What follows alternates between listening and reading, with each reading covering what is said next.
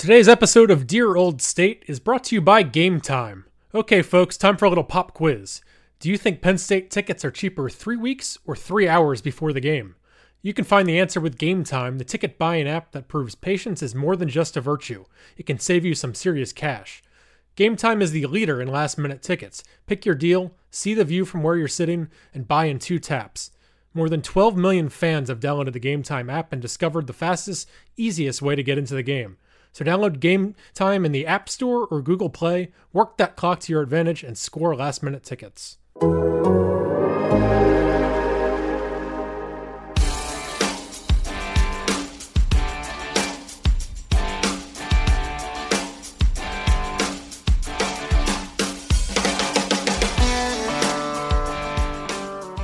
Welcome back to Dear Old State, the Athletics Penn State podcast, and we have plenty on our minds after Penn State's dramatic win at Kinnick Stadium in Iowa last Saturday.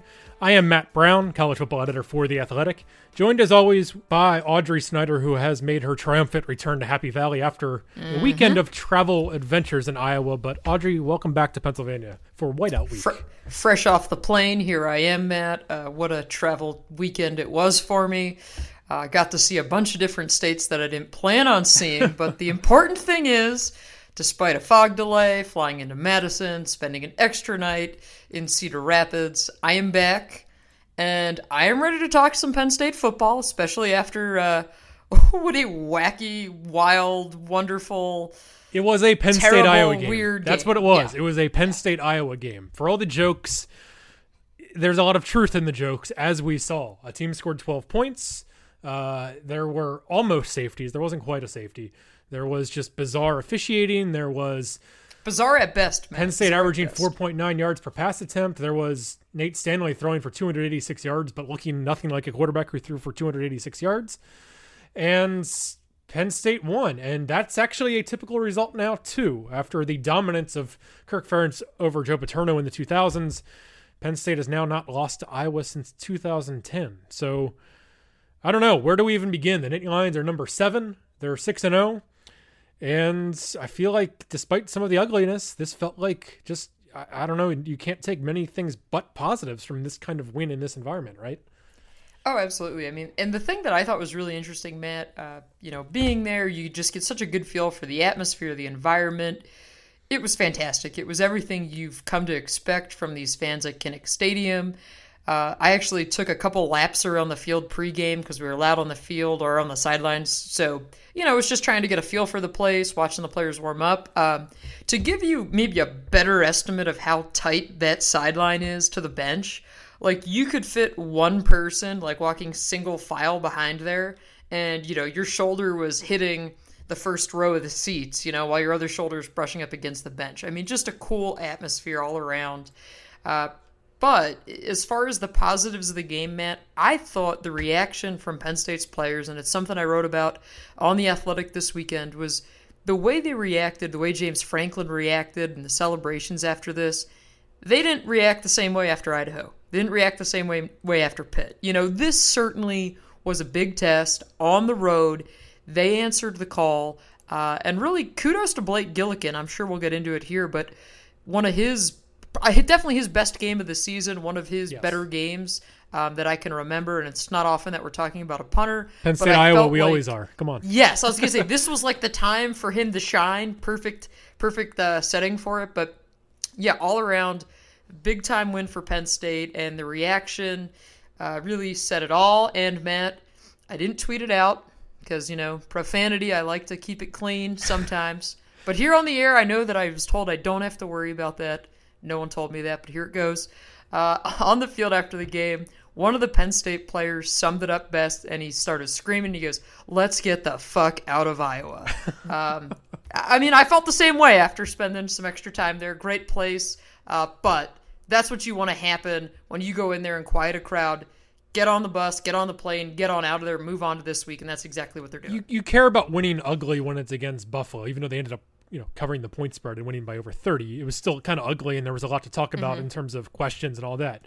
You don't care about winning ugly at Iowa. This is a good Iowa defense. It is a night game. It is a tough environment for again, still a young Penn State offense. The Maryland game, okay, that was a night game on the road. Maryland fans did show up, at least for the first 10 minutes of that game. But it was also half Penn State fans, or sorry, I should say a quarter Penn State fans, and a defense that just was not anywhere close to the caliber of Iowa's defense. So this was their first complete road test. Tough environment at night, team that has a reputation for ruining opponents' dreams in these types of environments, which they almost did to Penn State a couple years ago, which they did do to Ohio State a couple years ago. And for, Penn State came out and the first quarter looked terrible on offense. And they looked tentative, but they settled in and did what they need to do. And guys stepped up and made some big plays when they had to. KJ Hamler just made something out of nothing a couple times. Sean Clifford did not have a great day passing, but had some really pivotal runs. Yep. And obviously, we're going to get to it. Noah Cain just showed up and, looked like an NFL player. Oh, we want to talk about Noah Cain, Matt? Are you sure about that? Maybe next time. I don't know. I don't think anybody's thinking about him. So it's just, you add all that up, and some things didn't go their way. The officiating did not go their way several times, except for, Shakatoni, I guess. The targeting that could have been costly this week. Yeah, but overall, some things did not go their way, but they won the turnover battle. They won the field position battle. They grinded out yards. We talked so much about, their problems on third down earlier this year, and they did have those problems the first couple games, but they are now up to 29th in third down conversion percentage, which is probably surprising to some, and they converted 10 of 19 against Iowa.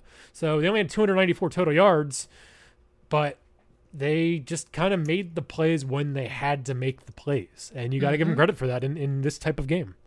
Absolutely. They controlled the clock, too, which I think, if you would look at this box score, and say, okay, we're not going to tell you what team's name this is, but this one had more explosive plays. We probably all would have said Penn State. No, it ended up being Iowa. This team held the ball. That's all Iowa's offense had, was just a few explosive plays, and that was pretty much it because they couldn't run the ball.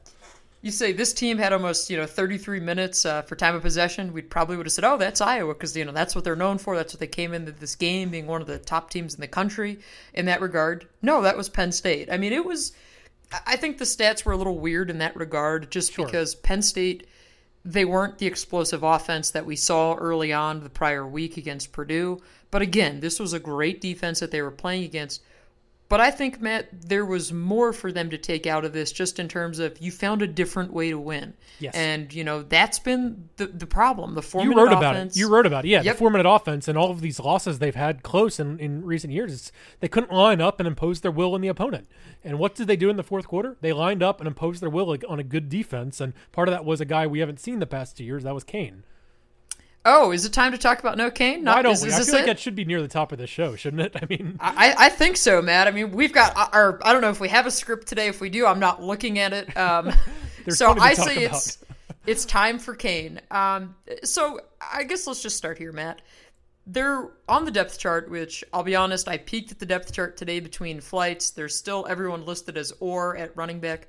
But the thing is, the depth chart, if they're going to make a change, they're not going to put it on the depth chart. It's never how Penn State's done things. Really, I deem the document pretty much useless. But that being said, the series for the running backs this week, it was one series for the first four guys. The week prior against Purdue, we saw Journey Brown take 2 series, then Ricky Slade took 2, then Noah Cain took 2. Well, this week it was 1-1-1. But, again, when it got to crunch time in the fourth quarter, 1-1-1 this time went out the window, and it was Cain. Yes. And I think that I was surprised earlier, Matt, on, and we'll get into this too, that very bizarre sequence with the touchdown that had everyone had reason to believe it was a touchdown that then was reversed. On that drive, Penn State then gets the ball down at the 1-yard line. That was Journey Brown's series that he was in. Even at the 1-yard line, they kept him in, which that to me tells me they are committed to this rotation as much as they possibly can be, because in my mind, and again, I'm not watching the film of practices, we're not privy to all that information, I haven't seen these guys for the last, however many months they've been here, but in my mind, that would have been a Noah Cain type of play, his running style, all that kind of thing, but they didn't. They went with Journey Brown. He did not score. Penn State then moves backwards, calls, all those sorts of things, settles for the field goal. But when the game's on the line, they went back to Noah Cain, which I guess, Matt, the thing I pointed out in the upon further review piece that's up today on The Athletic, he didn't lose yards on any run, right? And you look at what he was able to do, churning forward for extra yards, the little spin move he had. I mean, it's just, that's the kind, I don't know. I mean, I'm just curious to see what can this guy do with more opportunities. I know Penn State wants to keep everybody happy, wants to keep all the backs in there. They believe in all 4 guys. However, what would happen if we saw this, in the first quarter, in the second quarter? And after the game, James Franklin did say that they came into Iowa knowing that they wanted to use Noah Cain in the 4-minute offense, that he was that guy. But he also said that, the plan isn't simply to kind of play him sparingly and then use him in the fourth quarter exclusively. Like, that's not the goal here. So again, that rotation, the depth chart still, based off the way they played, didn't change. Which I don't get it. James Franklin said afterward that he knew that I was going to want to talk about Noah Cain. So I guess that's become my thing, Matt. I've got a lot of weird things, want to talk about weird Noah quirks. Cain? But it's what everybody's talking about. I mean, we're sitting there in the press box watching this, and they get down to the 1-yard line, and we're all sitting there and we're looking at each other like, what's going on here? Like, why?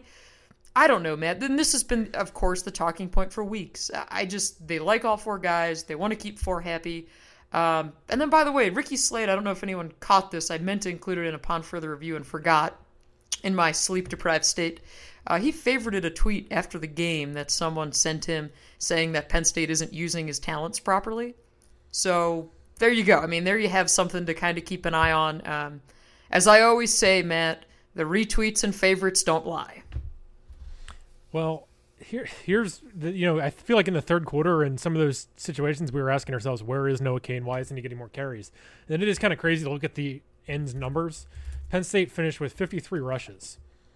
Yeah. You know how many of those were Devin Ford, Journey Brown, and Ricky Slade combined? 12. Less than, yeah. 4 each. Devin Ford, 4 carries, 17 yards. Journey Brown, 4 carries, 16 yards. Ricky Slade, 4 carries, 8 yards. None of them caught a pass. Mm-hmm. Sean Clifford, 16 carries, 52 yards. Again, sometimes probably leaning on it a little bit too much, but it's a combination of his decision-making, the offense, what the defense is giving them. I think there's still some decision-making issues at times with Clifford, but he made some pivotal plays with his feet that shouldn't be forgotten either. But then Noah Cain, 22 carries, 102 yards, averaged 4.6 yards per carry, which is decent, not spectacular in college. Didn't have a run longer than 12, but he didn't have a negative run. It was just consistent. He keeps driving his feet. He just isn't denied. And he won the game for him. Then he ended the game with that key third down conversion, which he could have easily been tackled at the line of scrimmage, and he turns into a conversion. So it's strange to say that, to take pressure off of a first-year starting quarterback, the best option is a freshman running back. But it's true. It's somebody who can move the chains and put them in more manageable third down situations, which we've seen now after those struggles earlier in the year. And that's what, kind of got Clifford into trouble. It's, against Pitt, it's constantly facing 3rd and 9. And Cain is the guy who, here's a stat for you. He's had, of his 57 rushes this year, 21 of them have picked up first downs. That is a very, very, very high rate. Good number. So he's a guy who's getting them first downs, moving the chains, giving the offense some sort of foundation to build around. And we haven't even seen it really in the first quarter of a game yet. So will we see that? We'll talk about that more, I'm sure. But and it's not to say the other guys aren't talented. We've seen flashes from all of them. And I know Ricky Slade's rushing numbers this year are, quite frankly, bad. But we've seen flashes last year. We've seen flashes of him in the passing game. We know all these guys are talented. Noah Cain is the best all-around running back that they have. And I don't think anybody's going to dispute that right now. Well, we'll see what they come out with on Saturday. I don't think anybody associated with the team is going to dispute that right now, I should say. Yeah, and I was asking players about it after the game. What's it like blocking for Noah Cain? What's impressed you about him? And, Michael Menet basically said this guy just gets it. He understands where to run, where the holes are going to be, what he needs to do. And it's just a matter of, Matt, this kid, from when he got to Penn State and before he got to Penn State, was so confident, was so ready, was so eager to make an impact, and he's doing that. And I just wonder with more opportunities. And I'm not saying come out and run the guy into the ground. I mean, that's not. And if you look at his usage in high school at IMG Academy, I mean, he was the backup there to Trey Sanders. Yeah. So, he's used to kind of that platoon workload. But again, what does it look like if he is able to get into a rhythm like we saw during that fourth quarter? And that to me is just something that they need to continue figuring out, because I will say too, on Penn State's first touchdown drive, Devin Ford was the back on the field. And then as it got closer to the goal line, they put Journey Brown in, and then it was Brown who had a great blitz pickup on the touchdown to KJ Hamler. So, again, good use of your backs if you feel much better with Journey Brown in protection, which presumably that's why they put him in there. Or maybe they wanted to try and hit him with a pass because we've seen Brown have success with that. Maybe that's why they went that route. But again, it worked out. So, yeah, I'm just concerned, or not concerned, confused, more so confused than concerned, as to what does the number 3 back need to do to become not only the number 2 back, but the starting back. Well, maybe it's what he did on Saturday. I mean, we'll see. But didn't we say this last week, Matt? Yes, was it our discussion? What more does he have to do? I don't know. I guess the thing is, they came out of that Pitt game and said on the headset that after the game they should have had Kane on the field late there. So at least they did change that they exactly. did this time. Yeah. So at least they did make some changes there. But yeah, beyond that, I just think, Matt, when you get into some of these games, you can't afford to necessarily surrender a possession. And I'm not saying that all these other backs mean that you're surrendering a possession necessarily, but you can't just kind of dance around and then say, okay, yeah, here, Noah, here's your series because it's your turn, and this is our rotation, and we're sticking to it.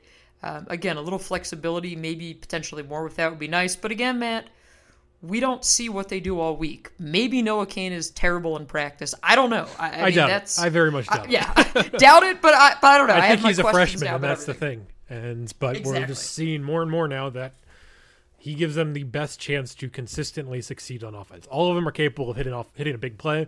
All of them are capable of producing. We've seen, Journey Brown's had a couple nice games. Devin Ford had the long run against Idaho. Again, Ricky Slade has made plays from time to time, but I think this is just an offense that the big storyline is, can they not be so boom or bust? Can they find consistency? And I think they need that for Sean Clifford, because I think Clifford has had a very solid start to the season. He's in the top 10 nationally in pass efficiency. Importantly, he has not been throwing it to the other team. He's 13 touchdowns, 2 interceptions, averaging 9.8 yards per attempt. But I think he's a guy who we've seen a couple times that has been maybe a little, over anxious at the start of the game, a little tentative. Absolutely. His footwork can get sloppy. I think sometimes he's kind of, doesn't see the whole field. And that's not unexpected. Or Justin Shorter, maybe. Or Justin Shorter. Yeah. He's a redshirt sophomore quarterback who we didn't expect to be starting until May. And he's, going to be up and down.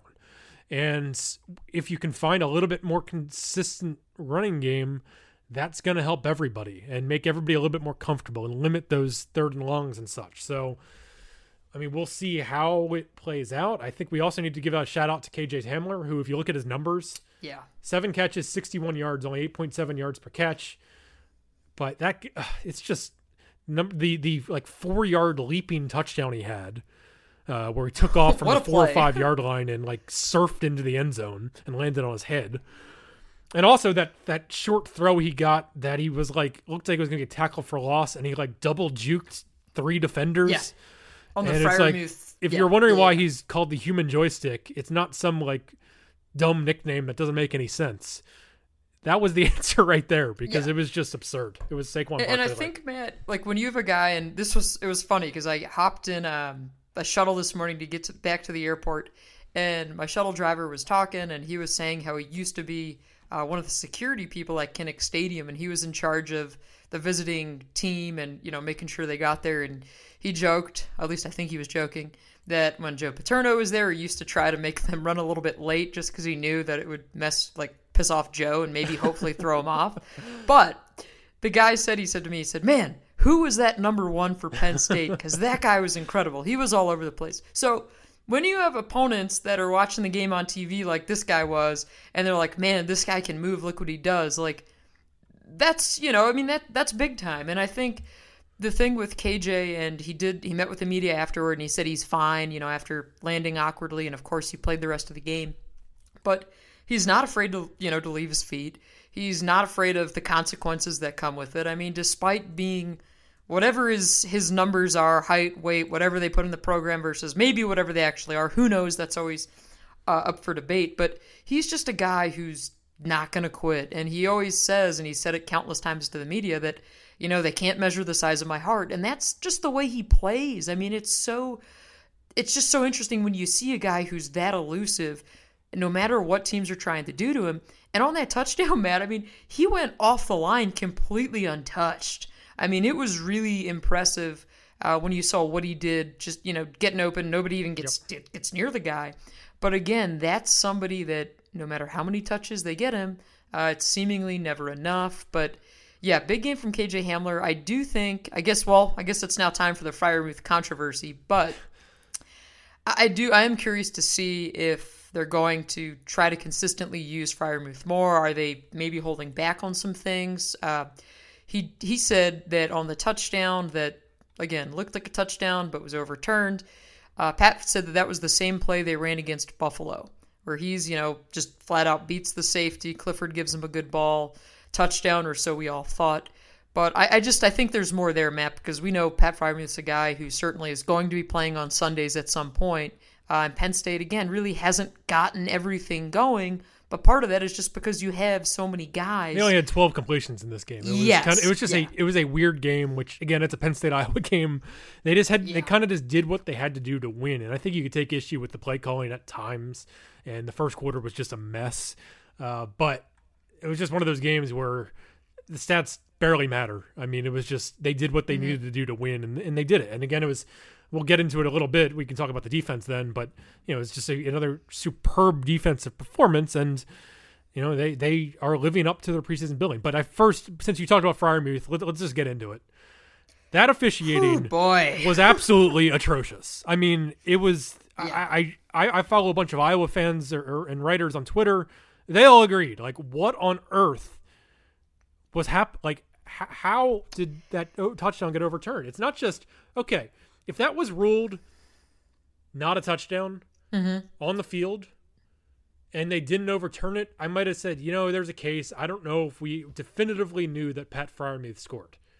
I'm pretty sure he did. Like, I'm 90% sure he scored. And 99.99. If you're not sure that it should be overturned, then you don't overturn it. The call stands. That's how it goes. And this review took forever. Or does it, Matt? And then they come out and overturn it when there is evidence that it was a touchdown. It's just, how are these people officiating a football game? I mean, I think we can overdo criticism of officiating. In this case, it was egregious. This was a touchdown blatantly stolen from Penn State in a close game. And then it ended up being, they had two other touchdowns wiped off the board by penalties on this drive, which penalties were another story in the game. But please just take us through what happened in the press box for everybody curious of why we haven't gotten answers. Yeah, so I'll start off by saying I think we knew coming into this game that John O'Neill and his crew weren't going to be getting any Christmas cards from Penn State fans, and now that definitely won't be happening. But Matt, so as this play unfolds, and then they go to the review, and I'm thinking, okay, scoring play, they're going to look at it, but there's really nothing to look at. This should be quick. Let's keep this game moving. As the replay drags on, I'm like, what in the world are they looking at? Honestly, my first thought was maybe the replay broke. Maybe that's why it's taking this long. We've seen that happen before. So I'm thinking, okay, maybe they just have a glitch. But then they come out and overturn it, and I'm like, I'm just like, okay, I got to be missing something here. There must be something obvious. The TV was way up high over my head, so I couldn't really get a great view. But then I see it on Twitter, and it starts circulating, and you look at the side angle, and you're like, oh my God, this is even worse. Live, to me, it looks like a touchdown. But again, the TVs are up so high above me, to see a replay was difficult. So as soon as they overturned it, I walked down to another reporter and said, hey, so do we have a pool reporter, or how does this work, right? Because typically, which this was a learning process for me too, so in order to have a pool reporter, there's a chain of command that you have to go through. So my reason is, hey, this call was egregious. We need an explanation. How do we go about getting that? So I go down and they say, well, Audrey, you're not on deadline. So kind of here's what you need to do. You need to go talk to Iowa Sports not on deadline. Come on. I know. And I was like, don't you know Matt's at home in State College and he needs to get some sleep? I got about 3 hours of sleep on Saturday night. So yeah. So while the game's unfolding, I am walking through the press box, meeting with Iowa sports information staff. I meet with the spokesman on behalf of the Big Ten officiating crew, and I had to present to the spokesman the questions that we wanted answered, we as a beat. So I'm sitting there, and I said, okay, well, here are my questions, typed out, and again, Matt, I'll repeat the questions here. I mentioned it in Upon Further Review, which is up today, the exhaustive piece on The Athletic about everything we learned from the game. But my questions that I was hoping to have an answer from, either by O'Neill or Tom Kissinger, some part of that crew. Kissinger, was the replay one, official. Just so yes. Yeah. Was one, what did you see on the replay? 2, what was the process for making the decision? 3, who ultimately decided the call on the field, and how did they determine that Freiermuth was down short of the goal line, therefore overruling the touchdown? Very open-ended questions. Just ridiculous questions, Audrey. I mean, come on. How could you expect? I know, absurd, right? And then I wanted to ask him a fourth about Noah Cain, but I figured I'd hold off. No. So then the response that the spokesman gave me said, "Well, no, you can't ask these because it's a judgment call." No, it's not a judgment call. He's either in the end zone or he's not in the end zone. And how is that a judgment call? And so, the 3 questions, the first 2. The 2 that I said last were the 2 I originally presented them with, that they said, no, this is a judgment call. And I'm like, I'm not understanding, this is insane. So then I say, okay, let me go back down to my seat, come up with another question. Meantime, Matt, the game's going on. Let me come up with another question. Because to quote one of the reporters on the Penn State beat as we're walking around, they said, hey, what'd you find out? I said, well, hey, this is what they're telling me. And they're saying I can't ask these questions because it's a judgment call. And the response from the reporter is, well, that's not good enough. And I was like, well, I know that's not good enough. I'm trying to get us an answer here. So I walked down to Scott, our Iowa writer, who does a tremendous job. And I said, Scott, you've been covering this, football longer than I have. Is there a question here that I'm missing? Is there, a big elephant in the room that somehow we can phrase this to get them to talk about it? And Scott was the one who said, hey, just ask him simply, what did you see on the replay? So then I went back up, had to meet with the sports information director. They had to go get the spokesman again out of the replay booth to come and talk to me in the press box. And I said, hey, this is the question. He goes, yes, sorry, no, it's a judgment call. We can't answer that either. So none of us got any answers off of this. James Franklin afterward, he was ready to just light it up, but of course didn't want to get fined from the Big Ten. Penn State had 8 penalties to Iowa's 1, and that's not to say that Penn State's penalties weren't deserved. There were some holdings, whatever. There were a couple though. There was a phantom defensive holding on John Reed that nobody seemed to understand what it was or where it happened. Maybe it actually happened. Maybe there wasn't a good angle, but there were a couple fishy ones, and then Iowa had 1 penalty for 5 yards. And when you combine that with the just egregiously terrible, obviously terrible replay overturn, it just raises questions like, what are we doing here? There's bad officiating in every, or officiating mistakes in every game. This game, it just made no sense. I don't understand, and we can't get any answers, which is a problem. Yes, and Franklin's opening statement after the game was dripping with sarcasm, and as someone who's very sarcastic, that's me, can totally appreciate that. I thought it was funny. And his quote was, the thing that was really interesting was we're one of the least penalized teams in the country, right? And we come in here tonight, and it didn't necessarily play out that way. That's a great pro way to phrase that, to not get in trouble. Oh, absolutely. And then, he was asked specifically about the Freiermuth play and the overturn, and it was funny. He's looking straight ahead and he's smiling and he's like, I want to do it. I really want to do it, but I can't. And, and it's just Pat Freiermuth comes in the media room, and we can actually hear him getting coached up in the hallway outside of the media room of hey, you're going to get asked about this. Basically don't say anything kind of deal. And Freiermuth just said hey, it stinks, whatever, we got the win. I'm happy with the win. But yeah, the guy was robbed of a touchdown.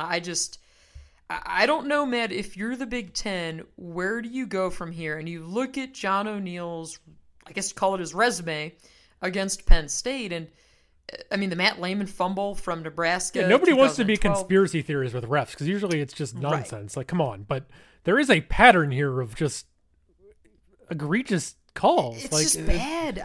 Yeah. I mean, I just don't know how the Big Ten can say, hey, we're okay with this, because, I mean, they were getting torn up on TV too. I mean, keep that in mind. This wasn't like this was some noon game where there were a million other games going on that people didn't see it.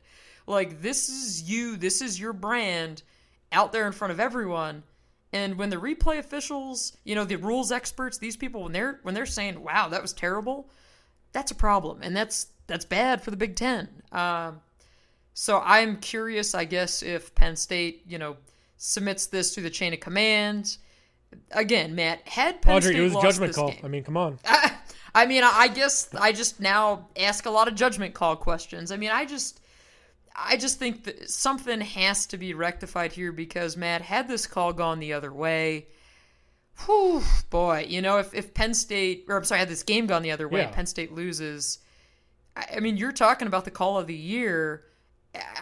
You can't, I mean, I thought, Matt, the whole purpose of replay in sports was that you get it right, because bang calls, those types of calls, we want to be as accurate as possible. Well, why do you even have it? I mean, you're literally overturning correct calls, which that's what happened. So meanwhile, Rob Windsor was blowing up, and I'm chasing down people in the press box asking about judgment calls. That's a good transition. Everybody, yep. We've had our fun with the judgment calls of the officials. We do need to find a little bit of sliver of time to say, how about Rob Windsor? We're used to, Iowa has some interior offensive line problems, so I get it. But he just made them look like a MAC team. I mean, Penn State dominated the line of scrimmage. Yeah. Iowa had 30 carries for 70 yards rushing. It's not just Nate Stanley. Nate Stanley had 6 rushes for -5 yards, including sacks. But Tyler Goodson, leading rusher, had 8 carries for 35 yards with one 29-yard run in which Micah Parsons missed a tackle. It happens. They had one. They had one running play basically. They had. Torrin Young had 7 carries, 22 yards, including a 9-yard rush. Mekhi Sargent had 9 carries, 18 yards. This is a pattern for Penn State's defense. They have given up. They stopped the run. Yep. They have given up 323 rushing yards on 203 carries, again, including sacks, which their sack number is high. But it's not just sacks. They're not giving up anything on the ground. 1.59 yards per rush, which leads the nation. The defensive line is just getting the job done. They are second in the country in sacks per game. They're right up there in tackles for loss per game as well. They're third. So it's, Yetur Gross-Matos played a great game, made some big plays. PJ Mustipher made a great play, which he was also not really blocked, but made a great play. Yeah, that was, somebody blew an assignment there. PJ Mustipher untouched. And Windsor looked like he did in the Wisconsin game last year, where he just, was just dominated. He had 2.5 tackles for loss. He's a Midwest guy, Matt. Midwest guy playing Midwest teams. He hit Stanley on the big interception by Jaquan Brisker. So just, they got beat a couple times in the secondary, with Reed and Castro Fields. Iowa's receivers made a couple nice plays, but overall, what more can you ask for? Ball. 12 points. I mean, Matt, this defense is just tremendous, and they're fun to watch. And you look at what they're able to do to teams, and just how uncomfortable they've been making opponents. I mean, it's a confident group. It's a fun group. The Rob Windsor with Holly Rowe on the field after the game was hilarious. If you haven't caught that, he didn't know where to look at the camera and gave some really short answers. He's just, as PJ Mustipher, I asked him after the game, hey, can you just kind of describe Rob's personality to us? Because when he's around us, at least, you can tell he definitely has that fun-loving, goofy side to him. And HBO certainly showed that as he ate those 3 pieces of fish last week. And we did confirm he did not eat the bread with that. That was a question that was brought up post-game. But I don't know, maybe now he's going to have to eat 3 pieces of fish every week. But, Mustipher said he's you just never really know what you're going to get from Rob in terms of, he's just this crazy, energetic, intense, individual. And I thought it was interesting what he said during the interview with Holly Rowe, which was, he didn't think his technique was where it needed to be. And one of the things his teammates said after the game, Cam Brown said it, he said, like, tonight, this was like the Rob Windsor of old. Like, this was, so I'm wondering what types of adjustments he's made, kind of some little more details on that, because they've been tremendous. And, the question coming into this year, again, was, yes, they thought the defensive ends would be a strength of this team, but nobody was really sure about the tackles. And, they've really answered that call. And you always talk about defenses and, they should be built. James Franklin always compares it to a baseball team. They should be built up the middle. And, you're getting those kinds of big-time plays really from everybody on this, on this defense. I mean, Tariq Castro-Fields did give up the one big play where he appeared to slip and the one reception. But all in all, Matt, this defense probably maybe is exceeding our preseason expectations. I mean, we knew they were going to be really Here's good. why I'm going to say it's exceeded it, because we have the stat from Elias Sports Bureau tweeted on Saturday night. Penn State is the first FBS team to allow no more than 13 points in each of its first 6 games since Louisville in 2013. So 6 years since somebody has done this. It's not quite Wisconsin, which has 4 shutouts in 6 games. It's wild, yeah. But Penn State has not given up more than 13 points in a game. It's remarkable. I mean, I know they haven't played the greatest offenses this year, but, hey, Maryland did score 60 points in a game and then scored 0 against Penn State. So, you got to play in front of you. Exactly. Yep. And they are doing that. They are making big defensive plays when they need to make them. And it bodes well going forward. I mean, we'll talk about it more later this week, but Michigan, not the greatest offense this year. Michigan State, not the greatest offense. So, Minnesota has some skill talent actually, but I mean, beyond you're questioning Josh Gaddis's offense right now, Matt? I am. Yeah. We've I think the everyone first half is. of the season. So, and I will say it came up post game. KJ Hamler was asked. He'd mentioned something about this week Michigan, and he was asked about something along the lines of what do you remember of your relationship with Josh Gaddis? KJ Hamler, without missing a beat, said, "Yeah, next question." So KJ, we got the media list today. He's not meeting with the media this week, which again, they rotate these things. So and he talks a lot. Yeah, so kind of not a surprise. We will hear from Blake Gillikin this week, which I thought they pinned Iowa 5 times inside the 20-yard line, including the what do you have, a 60-some-yard punt? 62-yarder. So there you go. So big game for him, especially after the special teams mistakes last week. They had a nice night.